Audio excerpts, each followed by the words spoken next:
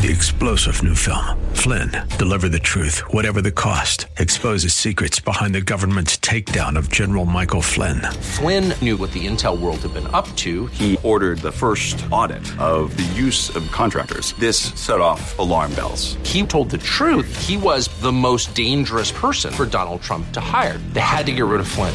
Flynn, deliver the truth, whatever the cost. Available now. Watch it today. Go to salemnow.com. salemnow.com. Welcome to the Georgene Rice Show podcast. This program was originally broadcast live on 93.9 KPDQ. We hope you enjoy the show. Well, good afternoon and welcome to the Tuesday edition of the Georgene Rice Show. 7 minutes after 4 o'clock is the time. You'll never guess, but Clark Hilton is engineering today's program. James Blinn producing. I know, I'm surprised too. Jeremy Treat will be my guest today. He is the author of Seek First, How the Kingdom of God Changes Everything. He begins by defining what is the Kingdom of God and what does this mean for us. So I'm looking forward to that conversation coming up at the bottom of the 4 o'clock hour. So heads up for that. First, we'll take a look at some of the headlines for the day. The Democrats have blinked on pursuing Trump impeachment, at least for now. It's not for all time. It's still a possibility. And there are members who disagree with leadership, suggesting that now is, in fact, the time, and they will, as individuals, pursue the very same. Well, leaders of the House Democrats backed off the idea of immediately launching impeachment proceedings against the president in an urgent conference call on Monday evening, with a growing rift among the party's rank-and-file members, presidential contenders, and committee chairs. And I think in all fairness, you're talking about a relatively small portion of the party that has said impeachment at all costs. And of course, everyone's eyeing 2020. And is that the cost that they're willing to pay? And then you have the vast majority who believe that 2020 is the place to remove the president from his position. So the leadership has won out, and they are going to continue probing, but not pursuing impeachment immediately. Well, two seniors, sources on the private conference call, that even House Financial Services Committee Chairman Maxine Waters, an anti-Trump firebrand, told fellow Democrats that while she personally favored going forward with impeachment proceedings, she was not pushing for other members to join her. So she will continue. House Speaker Nancy Pelosi and her leadership team were clear there were no immediate plans to move forward with impeachment. Pelosi told fellow Democrats she favors more investigations of Trump to save our democracy, in quotes. Now, the political advantage is that you continue to undermine the reputation of the sitting president with a view to 2020 and the opportunity to unseat him. And that's Nancy Pelosi's strategy at this point.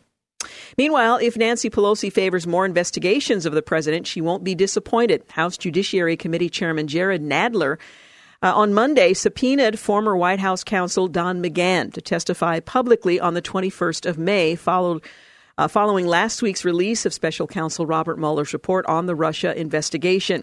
Nadler described McGahn, who stepped down as White House counsel in October of 2018, as a critical witness to many of the alleged instances of obstruction of justice and other misconduct described in the special counsel's report. Now, I think I mentioned the day the report was released that McGahn and others actually saved the president from himself when he ordered them to do X and they refused. He later relented, but if they had gone forward, then perhaps there would have been obstruction charges in place for something he actually did rather than what he attempted to do or wanted to do. Anyway, he was has set a May 7th deadline for him to provide documents related to the Mueller investigation. And again, that's the chairman of the committee, referring to a former White House counsel, Don McGahn. Meanwhile, lawyers for the president have sued to block a subpoena issued by members of Congress that sought the business magnate's financial records. More on that in a bit. The purported leader of an Islamic extremist group blamed for the Easter attack in Sri Lanka that killed over 300 people, injured more than 500, began posting videos online 3 years ago calling for non-Muslims to be eliminated. Faith leaders said on Tuesday much remained unclear about how a little-known group called National Tawfiq Jamaat carried out 6 large near-simultaneous suicide bombings, striking churches and hotels. However, warnings about the growing radicalism in the island nation off the coast of India date back to at least 2007, while Muslim leaders say their repeated warnings were unheeded. That was warnings about the group and its leaders. drew no visible reaction from officials responsible for public security. Well, since then, ISIS has claimed responsibility, saying that they worked closely with those suicide bombers who were responsible for the incident. Bernie Sanders says the Boston Marathon bomber, should be granted the right to vote while in prison. Well, the 2020 presidential candidate on Monday defended his stance for granting voting rights to criminals in prison, including the Boston Marathon bomber and convicted sexual assaulters. During a CNN town hall on Monday night, a student asked Sanders if his position would support enfranchising people like Boston Marathon bomber Shokar Tsarnaev, who she noted is a convicted terrorist and murderer, as well as those convicted of sexual assault, whose votes could have a direct impact on women's issues. Well, the senator first responded by saying he wanted a vibrant democracy with higher voter turnout and blasted cowardly Republican governors who he said were trying to suppress the vote. The Vermont senator then argued that the Constitution says everybody can vote and that some people in jail can vote. Saying some people, although he did say quite clearly that, yes, he believes Tsarnaev should be granted the vote. Others on the panel, Buttigieg being the most prominent, saying no, he did not agree. Others saying, well, we should have that conversation, which is sort of a scapegoat way of not addressing the issue at all. Meanwhile, North Korean leader Kim Jong-un will soon visit Russia to meet with President Vladimir Putin. Notice me, I'm over here, notice me, is what that's probably about. The North state-run Korean Central News Agency confirmed on Tuesday without releasing a set date or location for that meeting. The meeting may give Kim more leeway in future negotiations with President Trump after their February summit in Vietnam broke down due to a disagreement over ridding North Korea of its nuclear arsenal. It should not have come as a surprise. It was made quite clear throughout the press conferences and statements made before, during, and after previous meetings with Kim Jong-un. So, again, rather not shocking, rather abrupt, but not surprising. The Kremlin announced last week that North Korea's supreme leader will visit Russia in the second half of April, or in the second half, but didn't elaborate further. And an old tweet is coming back to haunt Ilhan Omar. The representative, resurfaced tweet from the now representative, saw the Minnesota Democrat claim U.S. forces killed thousands of Somalis during the 1993 Black Hawk Down mission, despite multiple analysts concluding the number was much smaller.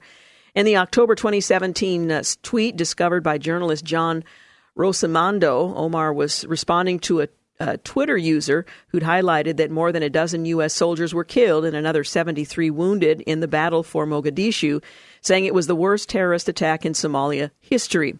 Omar, a Somali refugee who was then a Minnesota state representative, refuted the tweet, insisting that thousands of Somalis were killed by American forces. The number of Somali casualties in the Battle of Mogadishu is widely disputed. And by the way, her party is in her state is already championing others to attempt to unseat her.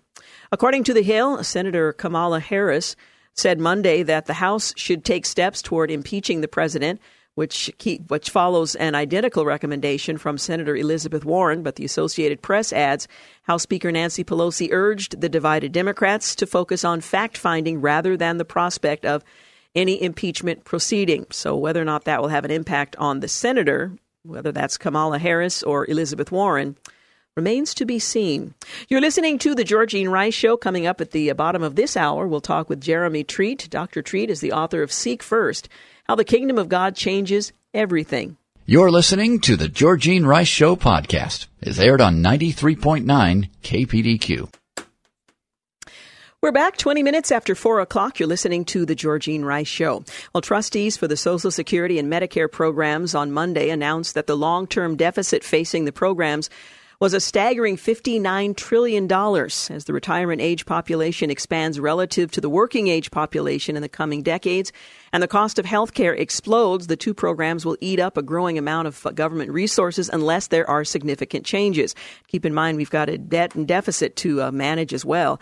The estimates could be optimistic because, according to the trustees, the Medicare projections shown could be substantially understated as a result of other potentially unsustainable elements of current law, end quote. Mayor de Blasio marked Earth Day yesterday by outlining measures to make New York greener, including dramatically cutting the carbon footprint of the city's signature building, the skyscraper, We're going to ban the classic glass and steel skyscraper, he said, which is incredibly inefficient. He was speaking to MSNBC. The New York version of the Green New Deal, currently being pushed by freshman Democratic members of Congress, would make buildings of more than 25,000 square feet, 2,300 square meters, cut their emissions by 40% by 2030 compared with 2005 levels. The Democratic mayor said that those who fail to meet the new environmental standards could face fines of more than $1 million in the case of larger buildings. And a New York City judge has dismissed a complaint from parents who objected to the city's emergency vaccine order meant to immediately curb a dangerous measles epidemic threatening the city's vulnerable. NBC News reported that as of Sunday, Brooklyn doctors have counted an astounding 626 cases of measles, more than the number of cases reported in the entire year in 2014 when the city suffered a measles outbreak. And in a watershed moment for LGBT rights advocates, the Supreme Court agreed to take up 3 cases involving LGBT individuals who claim they were fired from their jobs because of their sexual orientation or gender identity. The court will decide whether Title VII of the Civil Rights Act, which bans discrimination by employers based on sex, also prohibits discrimination based on sexual orientation and gender identity of workers. The cases are the first to test the bent of the new law, conservative-leaning court on LGBT issues. We're going to talk more about this. In fact, we had a conversation with ADF we were working on all day. That's probably going to happen tomorrow. One of the cases involves a funeral director who had an employee who was, I believe, male, who worked in the front of the office, who began presenting as female, and the employer felt that that was inappropriate for the front of the office, and that's one of the cases that they're going to be taking up. We'll talk more about that with ADF tomorrow, Alliance Defending Freedom. And Starbucks' efforts to address opioid use and improperly disposed needles in its restrooms are expanding. Starbucks stores in at least 25 U.S. markets have installed needle disposal boxes in bathrooms in recent months. By this summer, the chain aims to have installed sharp boxes in bathrooms in all regions where such actions have been deemed necessary. The company faced at least one government investigation related to the issue in 2018 after 2 employees in a Eugene location were struck with hypodermic needles within a month of each other. And on this day in 2005, YouTube uploaded its first clip, Me at the Zoo. Well, not me, but, somebody at the zoo, which shows YouTube co-founder Jawed Karim. He's standing in front of an elephant enclosure at the San Diego Zoo. It wasn't a fascinating video, but there were others more interesting to follow. And on this day in 1995, iconic sportscaster Howard Cosell dies in New York at age 77. And on this day in 1971, hundreds of Vietnam War veterans opposed to the conflict protest by tossing their medals and ribbons over a wire fence in front of the U.S. Capitol. Some of us remember that rather vividly.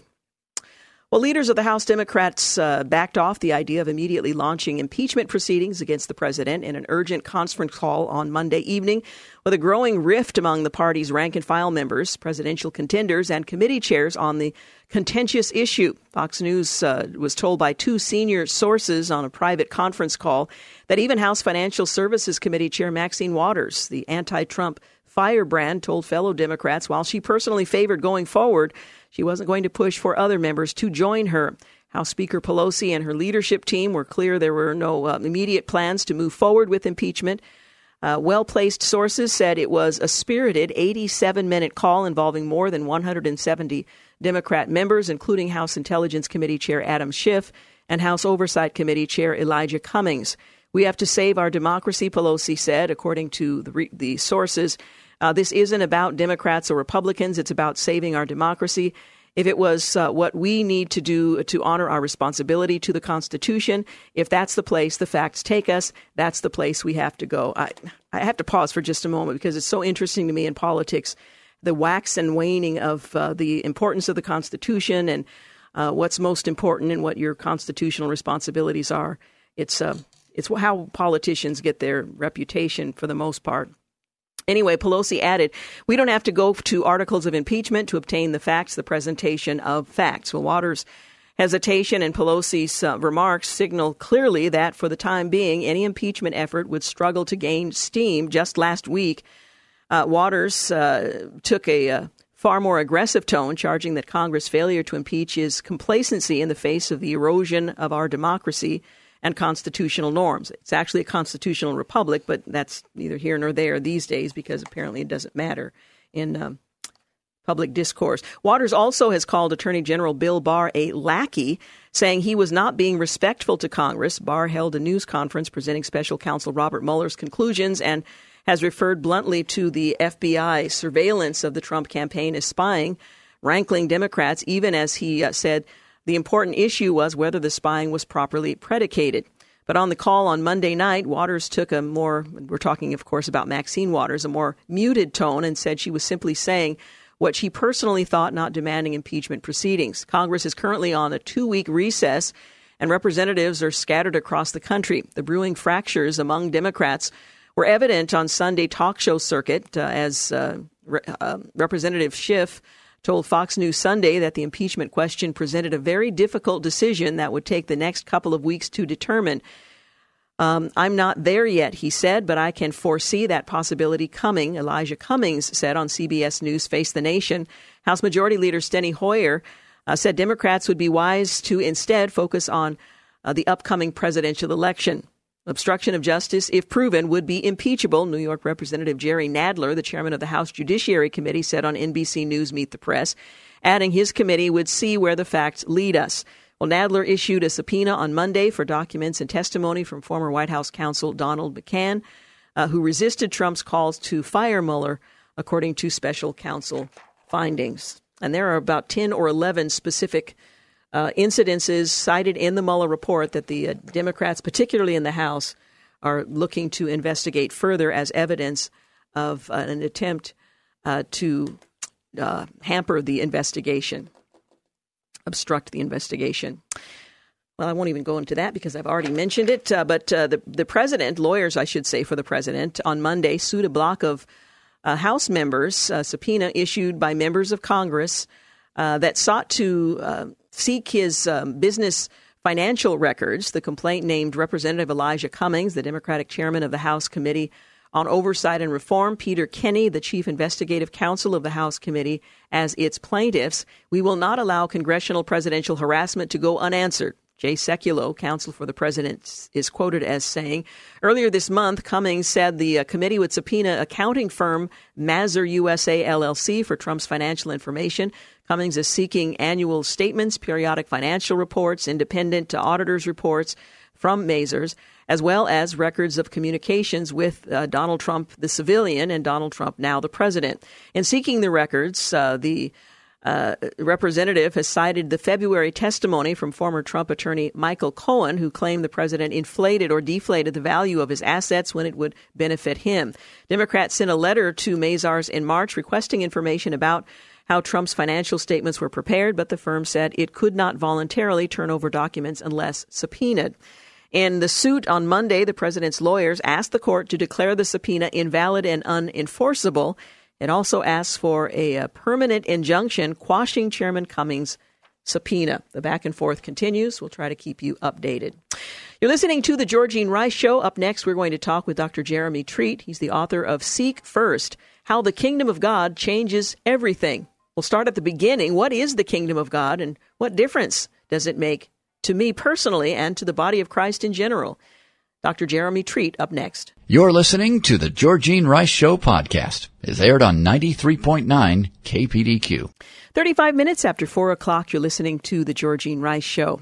My next guest makes the point that the key to a successful and fulfilling life is finding out what matters most and then building your whole life around it. So what does matter most? Well, in his book, Seek First, pastor and author Jeremy Treat offers a vision of following Jesus that shapes and enhances all of life, offering an eternal perspective, a lasting purpose, and an unshakable identity. It is the only thing worth building your life around.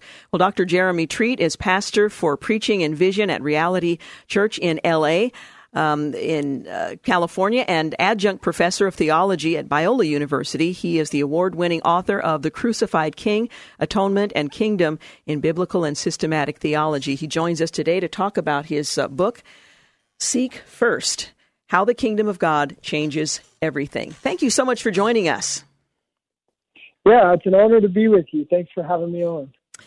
Well, the kingdom of God is a phrase that we so often use, and certainly Jesus did as well, but I wonder how much we understand what it means. You opened the book with the quote that I offered a moment ago. You said the key to life is finding out what matters most and building your life around it.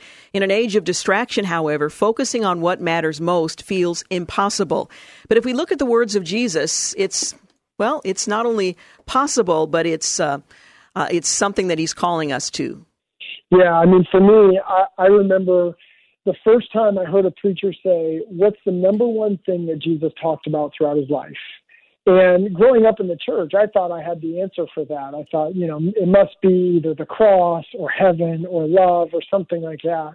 And when the preacher said the number one thing that Jesus talked about is the kingdom of God, it totally shook me that all of a sudden I realized that this is the number one thing that he talked about. It's the one thing that he said, seek first about.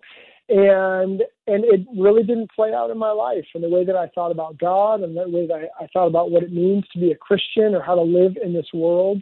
And so it really set me on a journey of trying to understand, okay, if that's what matters most, then what is the kingdom of God and how do I build my life around it? You make the point that Jesus gave his followers many commands, but there was only one thing he said to seek first. Again, reminding us of how important this was to Jesus and that he wanted to convey that truth to us. Yeah, I mean, and what I love about that is he said that to his disciples in the context of them asking really practical day-to-day questions of what am I going to eat? What am I going to wear? All of humanity, we're not that different, right? We go day to day, we have deep longings, but we also are trying to connect those to practical questions in life. And so I just love that the context for that wasn't a theology classroom. It's Jesus talking to his disciples, teaching them how to follow him, and giving them this vision of the kingdom of God that shapes our hearts, it shapes our souls, it shapes our schedules and our lives throughout the day. And Jesus called them to that, and then he taught them every day. Yeah, you point out that in Jesus saying we should seek first the kingdom, that it doesn't have to compete with our work, our hobbies, relationships, and other important aspects. These things will be added. So it's not an either or, it's a matter of order and priority. Yeah, that's one of the things that I think is so powerful about this message of the kingdom is that we often think that things in our life like work or hobbies or even just practical things like eating a meal, we think that those compete with our time with God, that God is only pleased with us, God only cares about when we're reading our Bibles or praying or going to church. But the vision of the kingdom is this idea of Christ's comprehensive reign, that he rules over all, over every aspect of our life. And that means it infuses meaning into the day-to-day activities that we're partaking in, whether that's working or eating a meal or going for a jog, that God cares about all of those, and it tears down these categories of sacred and secular that so often we slip into and has a much less holistic perspective on what it means to live for God. Now, you asked the question, and I think rightly so, because while the phrase is familiar, perhaps understanding what it means might be less so. What is the kingdom of God? What is Jesus referring to? Yeah, so I try to give a short 8-word definition of the kingdom of God, that the kingdom is God's reign through God's people over God's place. And so at the heart of that is that it's about God. And that might sound obvious that the kingdom of God is centered on God, but I think a lot of the time the way that people use the language of the kingdom is you end up having a kingdom without a king.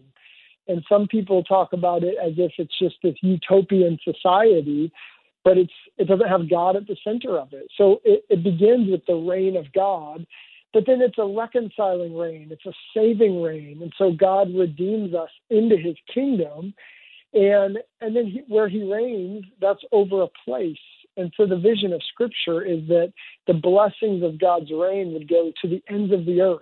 And so it's this idea of Christ reigning through his disciples over a new creation. It's not a vision of kind of taking people away from earth and taking them to heaven. It's heaven and earth coming together where Christ reigns over all. You write that your aim in this book is not only to help you understand the kingdom of God, but for us, your readers, to experience it. And that's precisely what Jesus was calling us to, not only understanding, having an intellectual understanding of what the kingdom is, but to experience that in relationship. Yeah, I mean, the kingdom comes in power. And one of the ways to think about the coming of the kingdom is that it's heaven breaking in. It's heaven breaking in on a Sunday morning where we gather as a church right off Sunset Boulevard. It's heaven breaking in my neighborhood when I'm having conversations with my neighbor. It's heaven breaking in around the dinner table with my family. And so this idea of experiencing the power of the kingdom is not just a future vision of what the world will be when Christ returns. It's God's reign breaking in on earth as it is in heaven. And so that's going to come in power. It's going to be counterintuitive. It's going to be different than the ways of the world, but it's life-changing. It's being in the presence of the King himself. Well, that sounds so appealing to anyone who is a follower of Christ. And one of the goals of your book is to help us to rearrange life around what matters most, because as you point out at the very beginning, the key to life is finding out the answer to that question, what matters most, and then pursuing it with all that we have, building our life around it. Mm-hmm. Yeah, I mean, I think people like the idea of kind of figuring out your priorities in life, but God is not just on the priority list, he's over the whole thing. And so when we recognize that God is of utmost importance. I mean, to put it simply, we're called to put God first and then build everything around that. It's one thing to be able to say, well, God's most important, and then family, and kind of go down the line. But it's another thing to actually align your schedule, your money, your energy, your passion around your very priorities. And that's what takes a lot of discipline and humility of learning from the Lord through the scriptures, being shaped by the Holy Spirit over time, to be able to actually align your life around your priorities. I appreciate your reminding us that the Holy Spirit is at work in us in this effort to do what Christ calls us to and to live that fullness that he intends for us. Yeah, I mean, I really believe that the kingdom of God is not ultimately the outcome of human effort, of our best abilities to make the world a better place. No, we don't build the kingdom of God. We receive the kingdom of God. And God draws us into that work, and he does so by empowering us with his Spirit to take part, to participate in the work that he's doing. And so all the power is with him. But through our faith in him and trust in him, he draws us into that work and uses us in it. We're talking this afternoon with Dr. Jeremy Treat. He's the author of the book we're talking about, Seek First, How the Kingdom of God Changes Everything. We're going to continue our conversation in just a few moments, but do need to take this quick break. Again, you're listening to The Georgene Rice Show. You're listening to the Georgene Rice Show podcast. It's aired on 93.9 KPDQ. 48 minutes after 4 o'clock, you're listening to the Georgene Rice Show. I'm continuing my conversation with Dr. Jeremy Treat. Dr. Treat is pastor for preaching and vision at Reality LA, a thriving church in Los Angeles, and an adjunct professor of theology at Biola University. He's the award-winning author of The Crucified King, Atonement and Kingdom in Biblical and Systematic Theology. We're talking today about his latest book, Seek First, How the Kingdom of God Changes Everything. One of the things that you write about is the fact that we all live according to stories. But it's not the small stories that shape us most. We all long to see our lives as part of a bigger story. We're all in search of a master narrative, a comprehensive story that answers the big questions like, why are we here? What's wrong? What's the remedy? And how will it end? Talk about the master narrative that helps us to understand the kingdom of God, our place in it, and God's call to us. Yeah, I think that we do all live by these stories, and oftentimes we don't really think about it. We take it for granted. And the story that most of us live by in our culture today is a secular narrative that culminates in individual happiness. And we kind of build our lives around that narrative. But the scriptures give us a really different narrative. It's the story of the kingdom of God. I mean, when Jesus said, the first words out of his mouth, he said, the time is fulfilled, the kingdom of God is at hand. That's story language. That's plot language. And so the story of the kingdom goes all the way back to the garden. And God's design from the beginning is that he would rule over all of creation and that his people would rejoice under his rule. All of creation would flourish under his rule. Sin, of course, then is not only rebellion against God, but it shatters the goodness of God's creation. And so God's promise of grace then isn't just to save sinners out of creation, but to renew creation. And so you see that through Israel. It ultimately culminates in Israel's Messiah, Jesus, who comes as the king and who is reclaiming creation as his kingdom.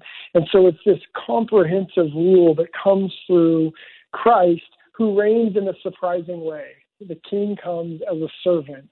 The shepherd lays down his life as the lamb. And so our hope, our ultimate future hope, is in the fullness of the kingdom of God, which will be a new creation. But the kingdom has already come in Christ. And so that's the story, this kingdom story that makes sense of our lives today, that helps us understand the hardship that we experience and the hope that we have in Christ.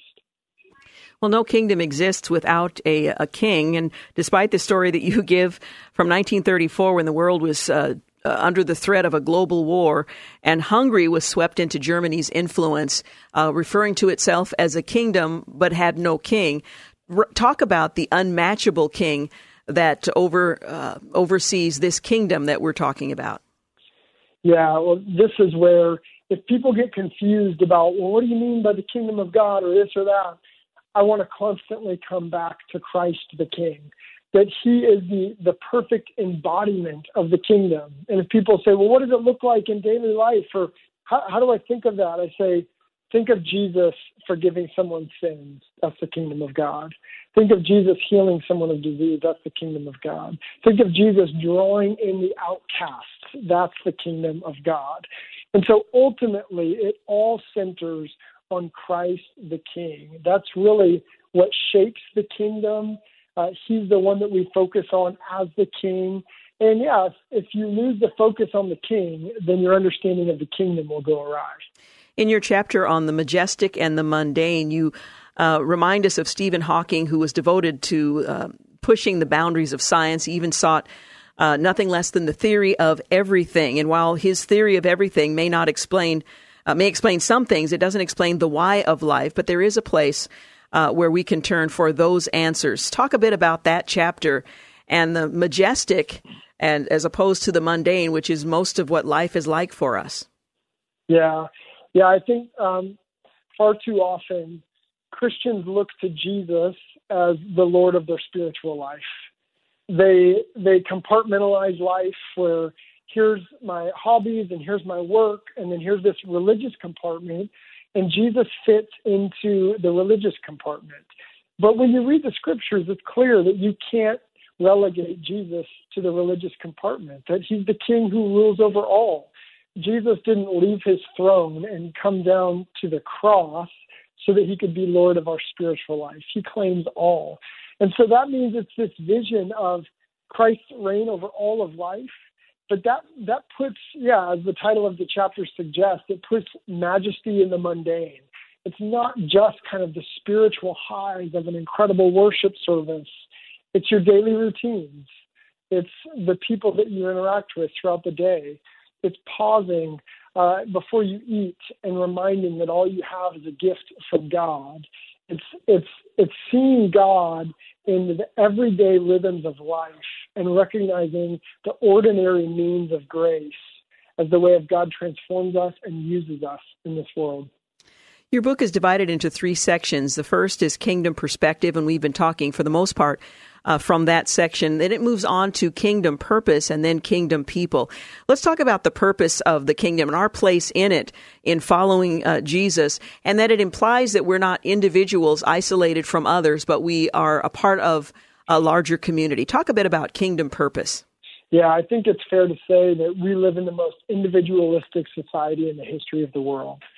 And so what's easy for us to do is to take these themes of the scriptures, say even like discipleship, and to just individualize them. And when we think of praying and reading scripture and fasting, maybe meditation or silence. We think of all of those things individually, whereas in the scriptures, the basis, the default for all of those is much more communal. And God loves us as individuals, but not in an individualistic way. We come before our Father as children who gather together with him. And so the idea of the kingdom reminds us that community is at the heart of all of this. The church really is the community of the King. And so it teaches us to think of whether it's following Jesus as disciples or seeking justice, anything that we do of remembering that we are a part of a community, we're a part of a family where not only is God our Father, but we have brothers and sisters in Christ. We're told by Jesus himself in the Word that we are in this world, but we are not of it. We are kingdom people. And in the last segment of your book, you write about us, believers in Jesus, who are kingdom people, sons and daughters, sojourners and exiles, saints and sinners. Who are these kingdom people? Yeah, well, I think it's a really timely message for Christians, at least in America today, because there's a long time in America where to be a Christian was the mainstream. That was the norm. And you expected other people to agree with you. And our society has changed. It's shifted fast.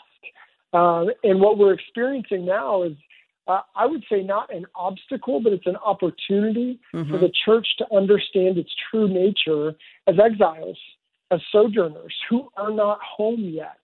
And so we need to recognize that our citizenship in the kingdom of God is primary and ultimate and shapes our citizenship in whatever city or country we live in. And so we shouldn't expect people who aren't following Jesus as Lord to agree with us on everything. We need to remember that we have a distinct ethic and unique beliefs that are all shaped by following Jesus. We tend to want to, when difficulty comes, because we in this country have lived in an exceptional period in which we've had very little conflict or resistance of any kind.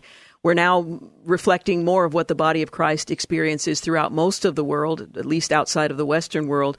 But we are also called to be, as you write, ambassadors of the King. So we're not free to retreat, but we are called to be engaged in culture for the glory of God and for the kingdom.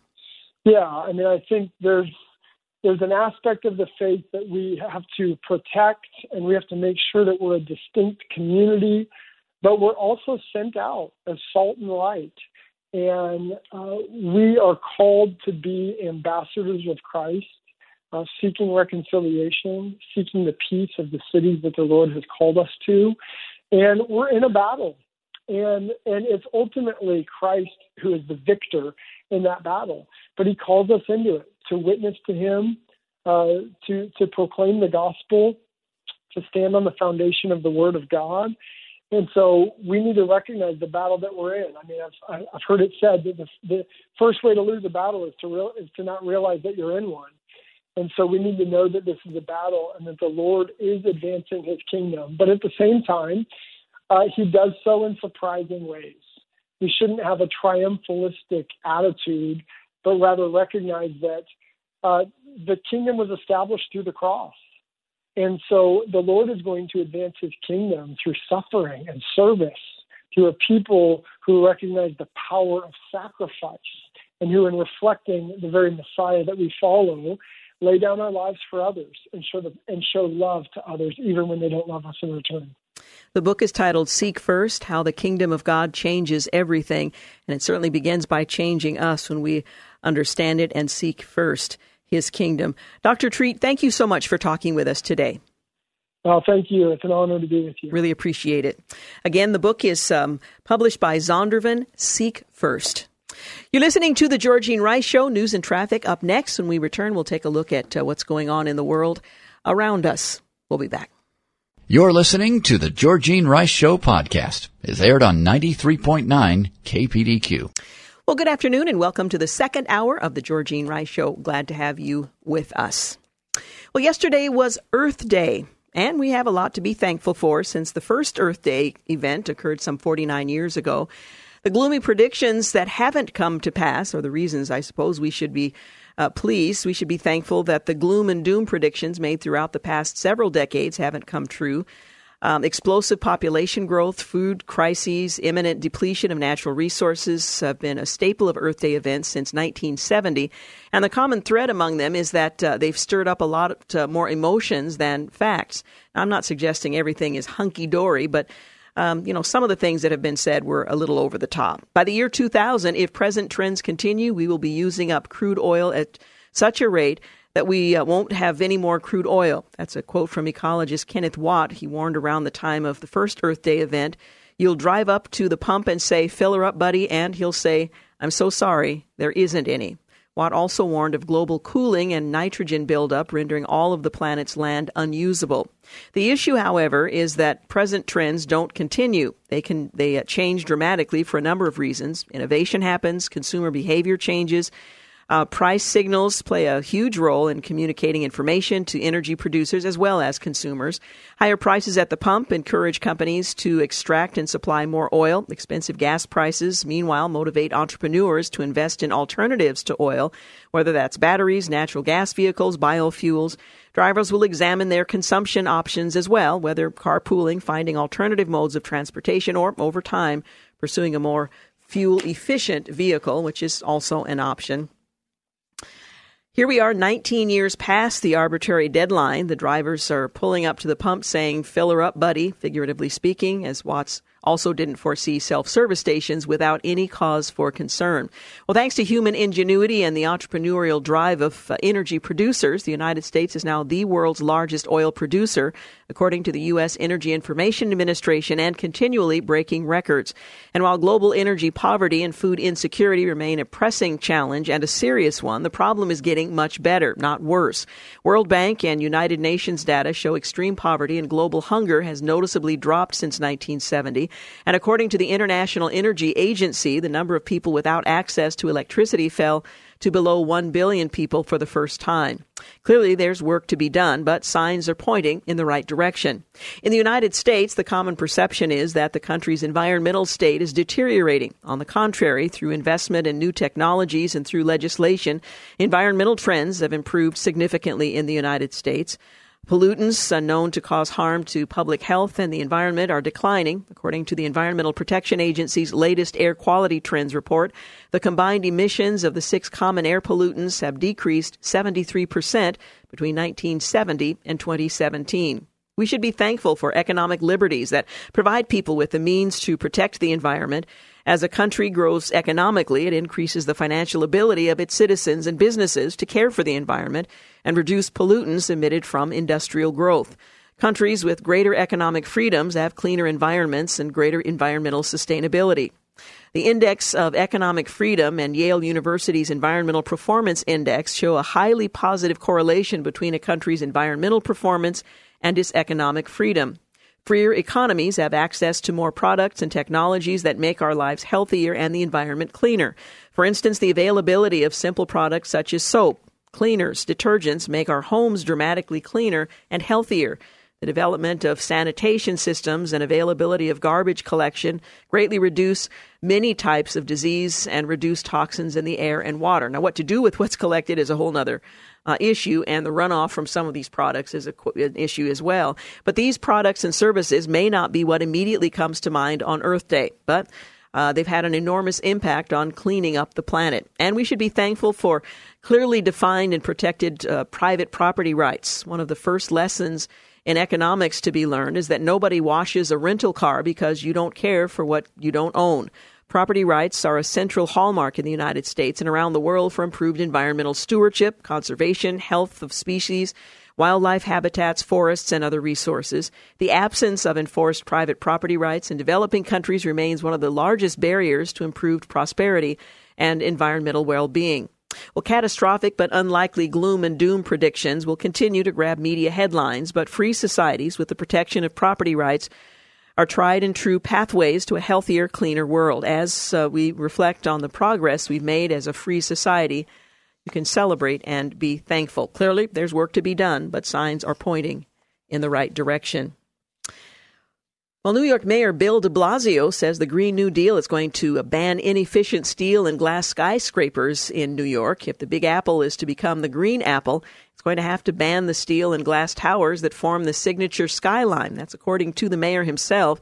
De Blasio, speaking on MSNBC's Morning Joe, said the city's most iconic structures, the tall skyscrapers seen for miles away, are the biggest source of emissions in New York City. The drastic change and the switch to only renewable energy within 5 years are necessary for Gotham to embrace the Green New Deal, de Blasio said. We're putting clear, strong mandates to lower emissions, he said, warning property owners they'll face massive fines unless buildings are retrofitted. The first of any major city on earth to say to building owners, you've got to clean up your act, you've got to retrofit, you've got to save energy, he said. If you don't do it by 2030, there will be serious fines as high as $1 million or more for the biggest buildings. Now, people are leaving New York because they can't afford to live there under the current circumstances. I can't imagine what they'll do under the new mandates the mayor is proposing. He continued, we're going to ban the classic glass and steel skyscraper, which are incredibly inefficient. If someone wants to build one of those things, they can take a whole lot of steps to make it energy efficient, but we're not going to allow what we used to see in the past. De Blasio said private building owners will be required to slash their emissions by 30% by 2030. And the same conversation that he was touting renewable energy and reducing emissions, he also defended his use of a gas-guzzling SUV for his daily 11-mile trip from the Gracie Mansion to his Brooklyn gym. Let's make it clear, he said, this is just a part of my life. I come from that neighborhood in Brooklyn. That's my home. I go there on a regular basis to stay connected to where I come from and not be in a bubble that I think for a lot of politicians is a huge problem. So we can carve out an exception because his work and his life are important. Well, the Green New Deal, championed by fellow New Yorker Representative Alexandria Ocasio-Cortez in Washington, is a radical measure that called for a massive overhaul of the nation's entire economy and energy use to cut emissions.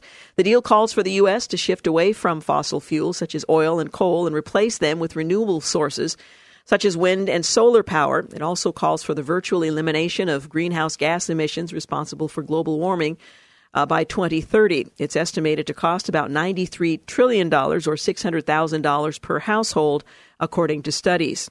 Well, Republicans have railed against the proposal, saying it would devastate the economy, trigger massive tax increases.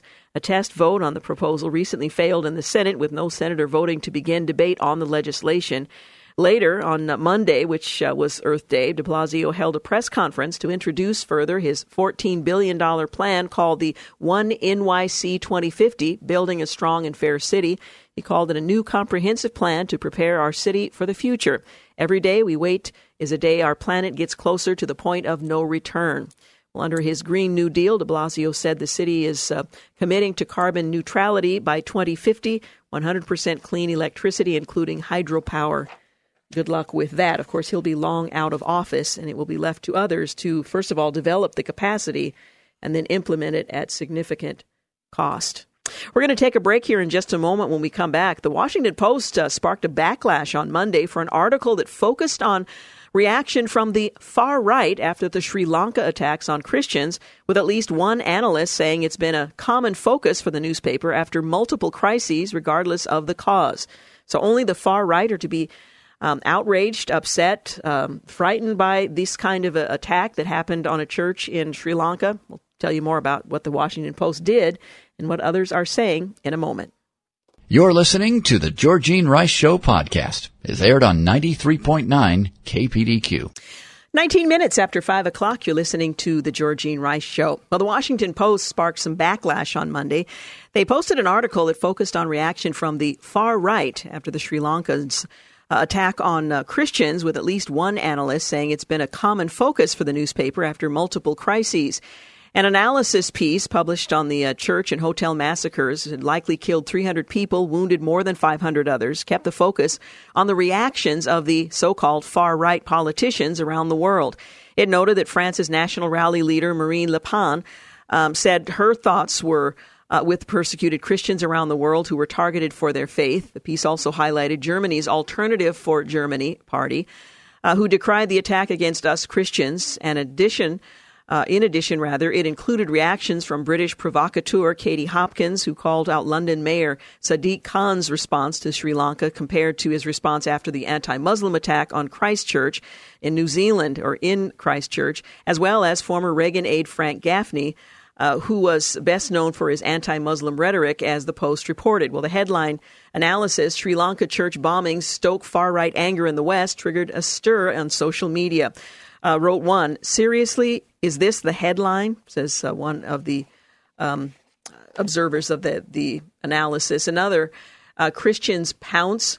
This headline is dumb. Well, the Daily Caller, Peter Hassens, pointed out a pattern of a far-right focus in the Washington Post has had after recent events, including the New Zealand terror attack and the recent fire that severely damaged Notre Dame Cathedral in Paris. The phrase far right is a click magnet for left-of-center audiences, Hassan tweeted. The Post didn't respond to comments, or at least requests for clarification in their coverage.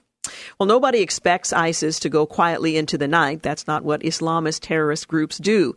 What this particular group wants now is revenge for their humiliating defeat in Syria and in Iraq. James Carafano points out that the question is, where will they strike to try to save face? America, of course, is on watch to make sure it doesn't happen here. Make no mistake about it, losing its self-proclaimed caliphate was a devastating blow to ISIS, psychologically as well as militarily. In the Middle East, power is honor. By controlling a vast territory with over 10 million inhabitants, ISIS commanded honor and attracted more followers eager to back this strong horse, in quotes. But that once strong horse is now seen as powerless in the wake of a counteroffensive that eliminated its control of every last village. Nothing could be more degrading. The only way to get back in the game and regain their honor is to demonstrate they can continue to kill innocents, and the bigger the numbers, the better. There's no question that America tops the list of places where ISIS would most likely want to stage horrific attack, but the question is, can they? Recent media accounts of documents uncovered in the Middle East talk of active operational planning for major terrorist attacks in Europe, similar to the 2015 strike in Paris, France, which left 89 dead. From the reporting, however, it's not clear how much this planning is aspirational, how much reflects actual capacity. That said, it's clear why ISIS might target Europe instead of the United States. For one thing, they've done it before and been successful. The waves of Middle Eastern migration have been exploited to put in place a network of ISIS operatives and sympathizers stretching from the UK to over half the Western Europe. In addition, European police forces are struggling to keep up with the threat. They lack officers with language skills, training in community policing and intelligence-led policing, the tools most useful in rooting out local violent extremist activity. In contrast, here in the United States, it's much harder target. The FBI has made transnational Islamic terrorism job one. Combating terrorism is a principal duty of the Department of Homeland Security as well. State and local law enforcement also continue to dedicate significant resources to the mission. Well, most do. I'm not sure about Portland. It's not like the terrorists aren't trying. A database of all Islamist-related terror plots against U.S. territory since 9/11-2001. It currently documents 109 known plots, including 2 this month. What's most significant is that the overwhelming number of these plots are thwarted, often by local law enforcement, before anyone gets hurt.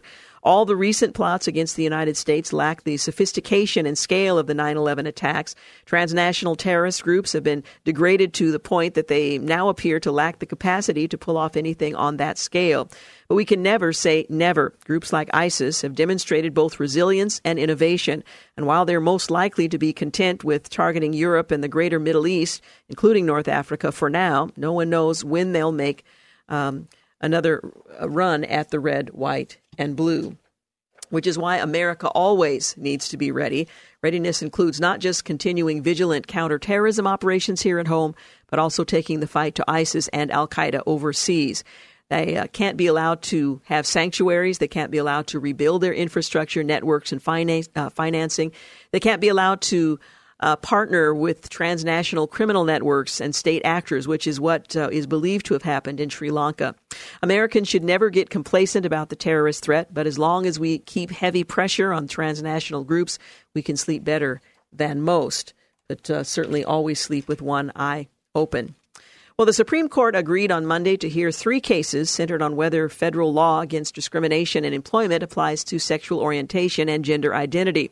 After hearing Bostock versus Clayton County, Georgia, the High Court will decide whether the words because of sex found in Title VII of the Civil Rights Act of 1964 also forbid employment discrimination based on sexual orientation. The court consolidated Bostock with a similar case, Altitude Express, Inc. versus Zarda.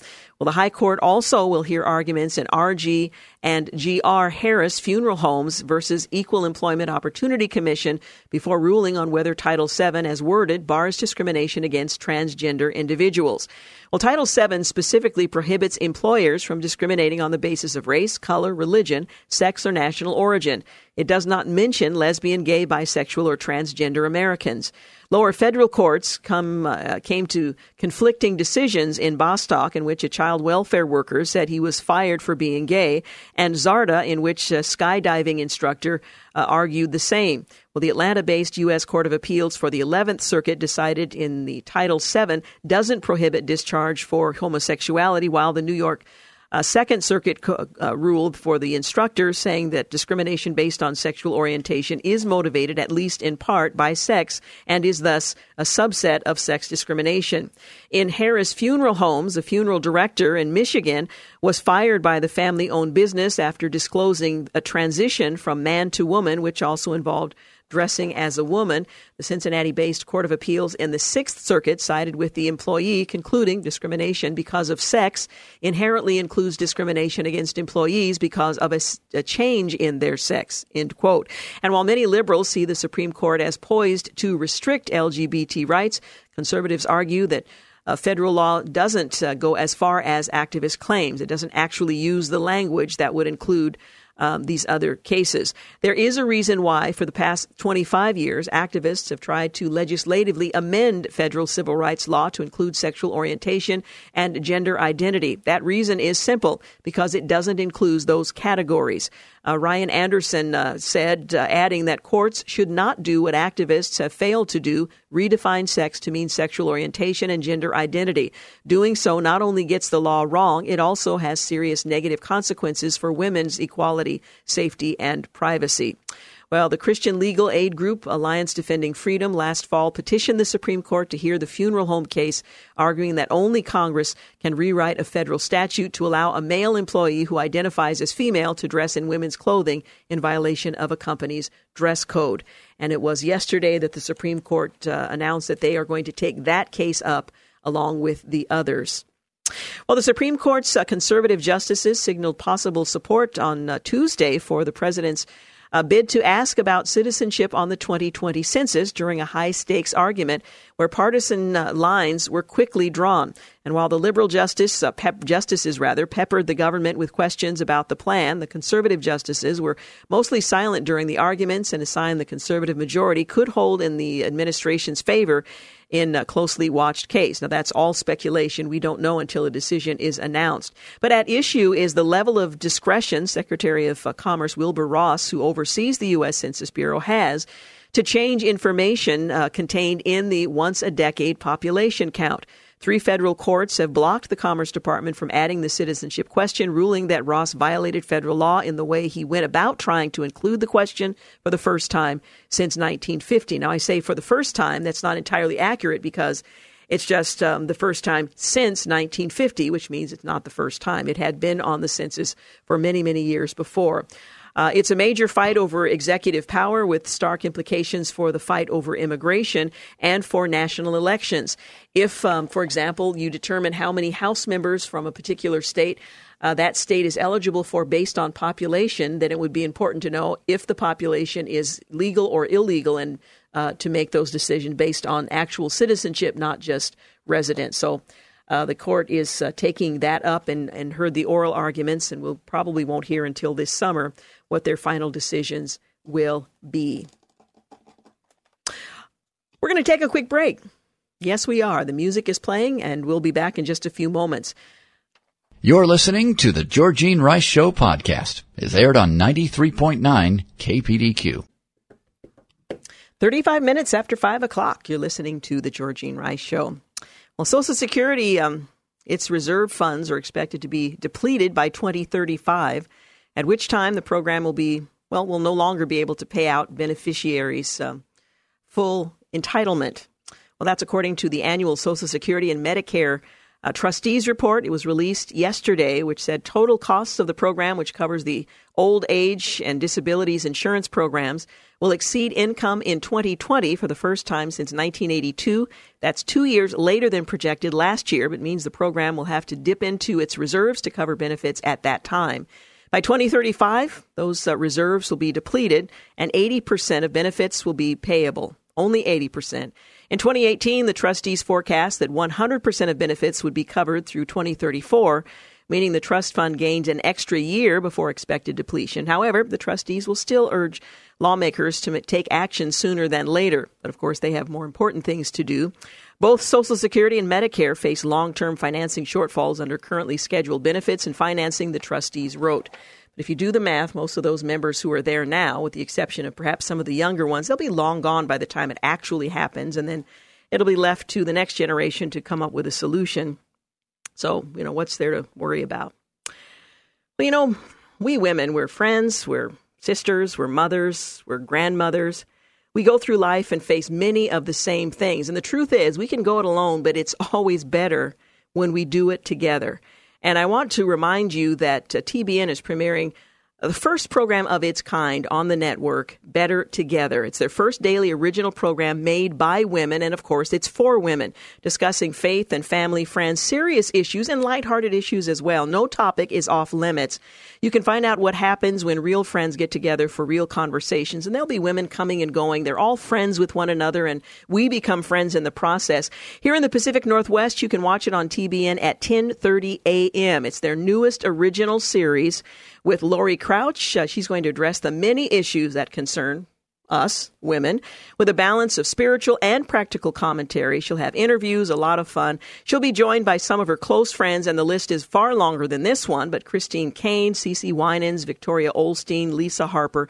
Better Together was created so that women would have a place to come to ponder some of those challenging issues we face, to be reassured that, hey, I'm not alone, that just like other women here in my community and all across the country, we're facing similar issues, and that you can find comfort and solutions in God's Word and in the fellowship of other women. So don't go it alone. It's better when we're together. So check it out, 10:30 a.m., TBN's first daily original program made by women. For friends, sisters, mothers, grandmothers, for us, for women. So check that out. Join that conversation. Well, confidential files on suspected pedophiles maintained by the Boy Scouts of America contain the names of 7,800 individuals, according to an attorney for child sex abuse victims. Speaking earlier today, the organization's so-called perversion files, that's the name they've given it, have been previously disclosed through litigation, but the number of alleged abusers had not been known, according to attorney Jeff Anderson, who represents former scouts who say they were sexually abused. Well, Anderson said a child abuse expert hired by the scouts revealed the staggering number during testimony in a lawsuit in January. The alarming thing about this is not just the number, but the fact is that the Boy Scouts of America has never actually released these names in any form that can be known to the public, he said at a Manhattan news conference. Well, he said the files also contain the names of more than 12,000 suspected victims, again, according to the Scouts expert. Attorney Jeff Anderson said today that Boy Scouts of America's perversion files is an outrage. Files from 1959 to 1985 were made public in 2012, containing thousands of names, according to the report at the time. Anderson said those on the list may have been removed from scouting, but would not have faced consequences or prohibitions outside the Scouts, precluding them from holding jobs or volunteer roles around young people. Anderson announced today that he was releasing the names of 130 of those men from New York and 50 from New Jersey who are identified in the files. In a statement on Tuesday, the Boy Scouts of America said, "We care deeply about all victims of child abuse and sincerely apologize to anyone who was harmed during their time in scouting. Throughout our history, we have enacted strong youth protection policies to prevent future abuse, including mandatory youth protection training and a formal leader selection process that includes criminal background checks," the statement said. Since the 20s, we have maintained a volunteer screening database of to prevent individuals accused of abuse or inappropriate conduct from joining or re-entering our programs, a practice recommended in 2007 by the Centers for Disease Control for all youth-serving organizations. Well, the statement concluded by saying, at no time have we ever knowingly allowed a perpetrator to work with youth, and we mandate that all leaders, volunteers, and staff members nationwide immediately report any abuse allegation to law enforcement. Well, that is the rule apparently today, but that was not the rule in place when these names were accumulated by the Boy Scouts of America, some of which are now being made public by Attorney Anderson. Well, the trial against the al-Qaeda terrorist accused of killing 17 American sailors in the attack on the USS Cole, sailors who have long been forgotten by most Americans, but whose families are keenly aware of what happened, when, how, and the loss that they've suffered, was hit by explosives while harboring in Yemen in 2000, if you don't recall, suffered a serious setback this week. The U.S. Court of Appeals for the D.C. Circuit issued a decision in the Guantanamo Bay Military Commission's case that will complicate, if not derail, the government's effort to bring the perpetrator to justice. The court vacated all orders of the military judge, Colonel Vance Spath, from November of 2015 because he should have recused himself from the case when he applied for post-retirement employment as an immigration judge. His conduct created a disqualifying appearance of partiality. The court's reasoned and thorough decision, if not overturned, forces the government to regroup and decide how or whether to move forward with a case that has dragged on for years. Now, how this is a disqualifying event, they say disqualifying appearance of partiality, I suppose one would have to be an attorney or a judge to fully comprehend, but the case is complex and has a long history. The first military commission case against the perpetrator fell apart in 2009 for a variety of reasons. The government brought a second case against him in 2011. As of March of 2017, there were 436 substantive written motions, 327 of which were argued orally. The commission had received testimony from 33 witnesses and more than 58 hours of testimony. The government provided over 265,930 pages of discovery to the defense.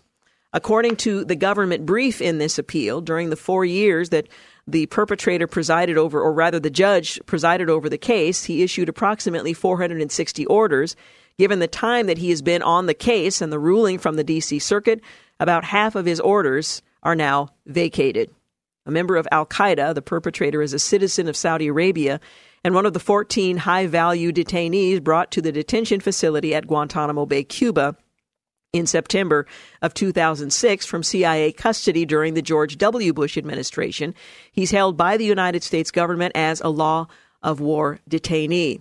Well, according to the U.S. Government Military Commission's website, the perpetrator, Nashiri, was charged in 2011 with murder, attempted murder, conspiracy, and other crimes out of an attempted attack on the USS The Sullivans in January of 2000, the attacks on the USS Cole in October of 2000, and the attack on the MV Limburg in 2002, October.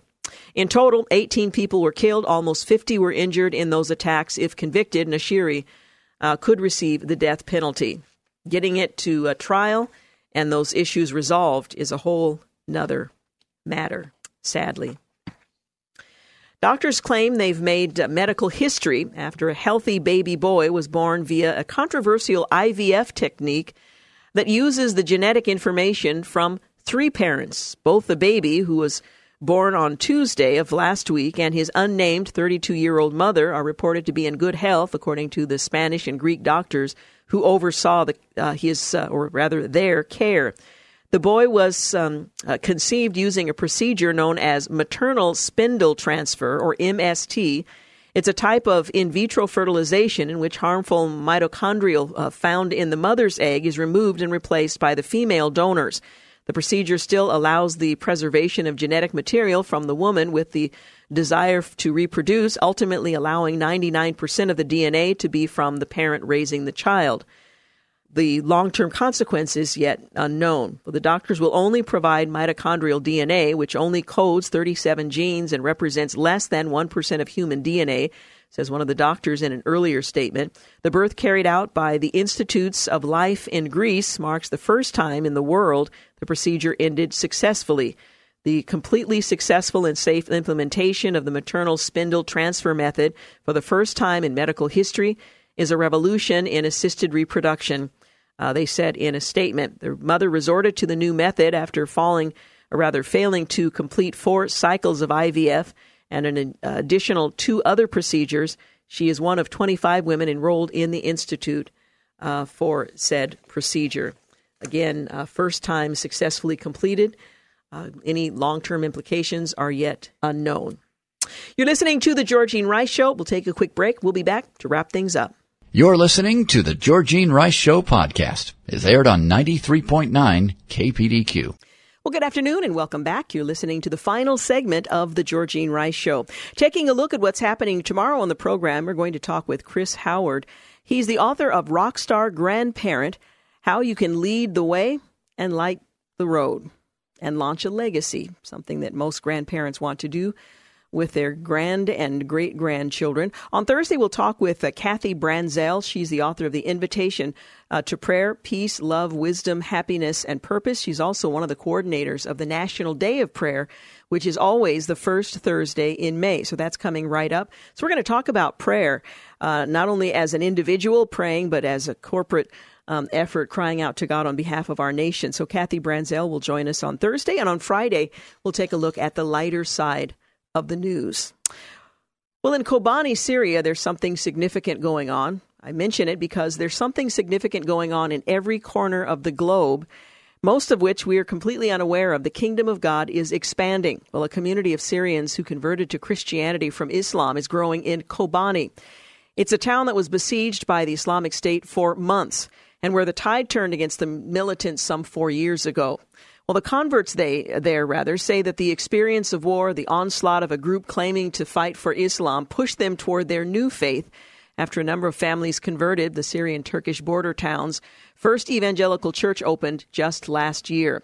Well, Islamic State militants were beaten back by the U.S. airstrikes and the Kurdish fighters at Kobani in early 2015 in a reversal of fortune after taking over swaths of Iraq and Syria.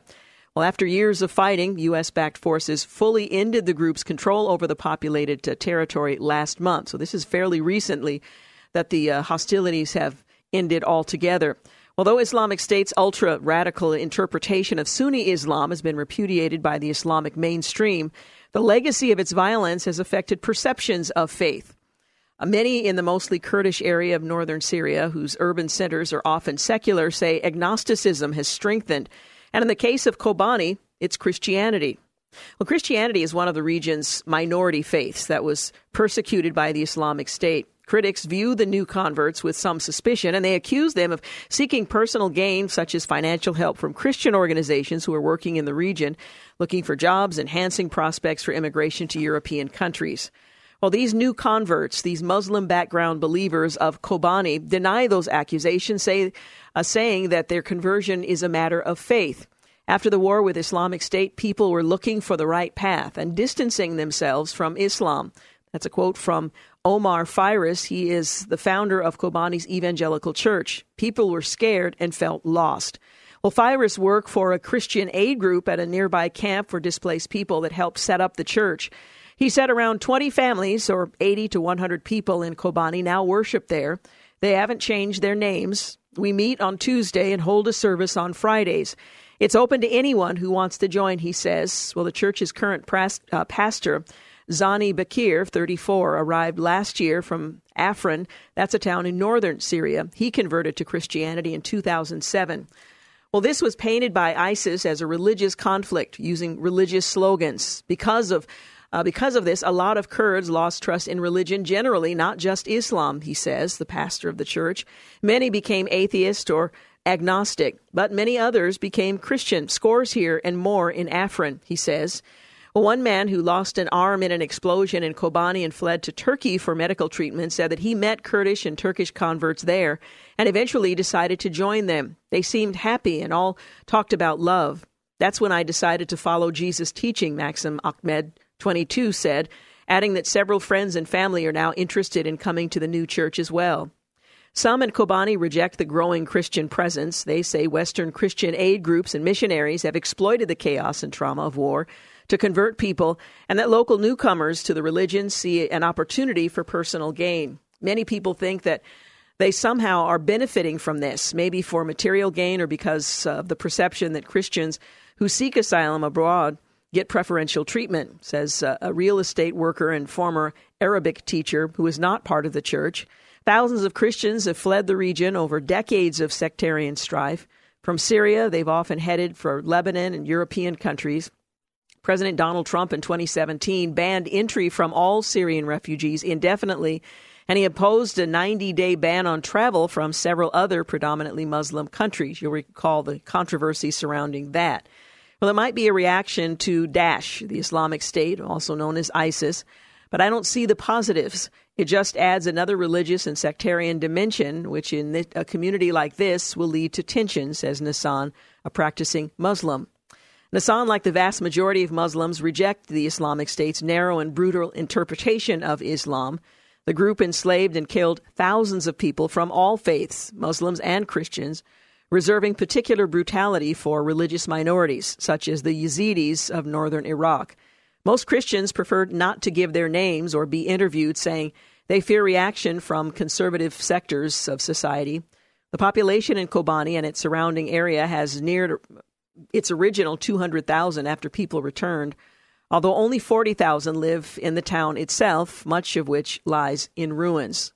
But among that population of 200,000 in and around Kobani and the 40,000 who live within the town itself, there are 100 Christians.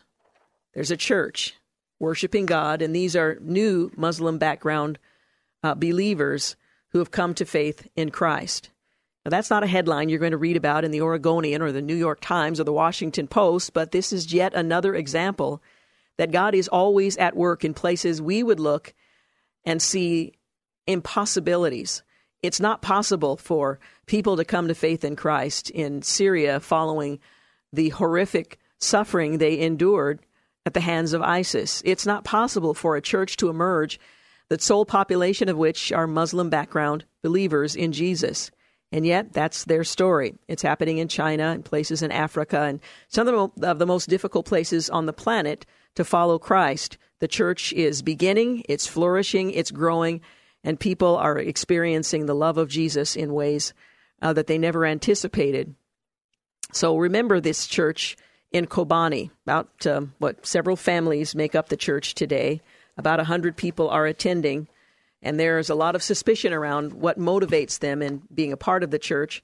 And yet these 100 new converts, these new believers, are following Jesus, these 20 families. Remember Kobani, and also a neighboring town in northern Syria that is also experiencing a revival, if you will, Afrin. God is at work, even in Syria. Once again, tomorrow on the program, we're going to talk with Chris Howard. He's the author of Rockstar Grandparent. And if you want to be one, be sure to join us. How you can lead the way and light the road and launch a legacy. That's coming up tomorrow on the Georgene Rice Show. Also want to remind you, 10:30 a.m. on TBN, you can enjoy the Trinity broadcast program Better Together. Brand new to the lineup there. The first live program of its type to be seen on TBN, 10:30 a.m. All right, want to thank James Blinn for producing today's program, Clark Hilton for engineering, and thank you for making the Georgene Rice Show part of your day. Have a great night. Thanks for listening to the Georgene Rice Show podcast. If you'd like to download a podcast of the show or would like more information on today's guests, please visit the show at kpdq.com or on Facebook. Follow the show on Twitter at GRiceShow and like us on Facebook. And join us live every weekday at 4 for more critical thinking for critical times on 93.9 KPDQ. 3-star General Michael J. Flynn, head of the Pentagon Intelligence Agency, knew all the government's dirty secrets. He was one of the most respected generals in the military. Flynn knew what the intel world had been up to. He understood its funding. He ordered the first audit of the use of contractors. This set off alarm bells. The explosive new documentary, Flynn, deliver the truth, whatever the cost, uncovers the facts behind the scandal. Flynn told the truth. He was the most dangerous person for Donald Trump to hire. I find out the worst enemy that I'm going to face in my life is right here in America. They took my assessment and they wanted me to change it. And I was like, I'm not changing it. They had to get rid of Flynn. With in-depth interviews, archival footage, and never-before-seen personal records of the man behind the headlines. I just felt like I was drowning. Flynn, deliver the truth, whatever the cost. Available now. Watch it today. Go to salemnow.com. salemnow.com.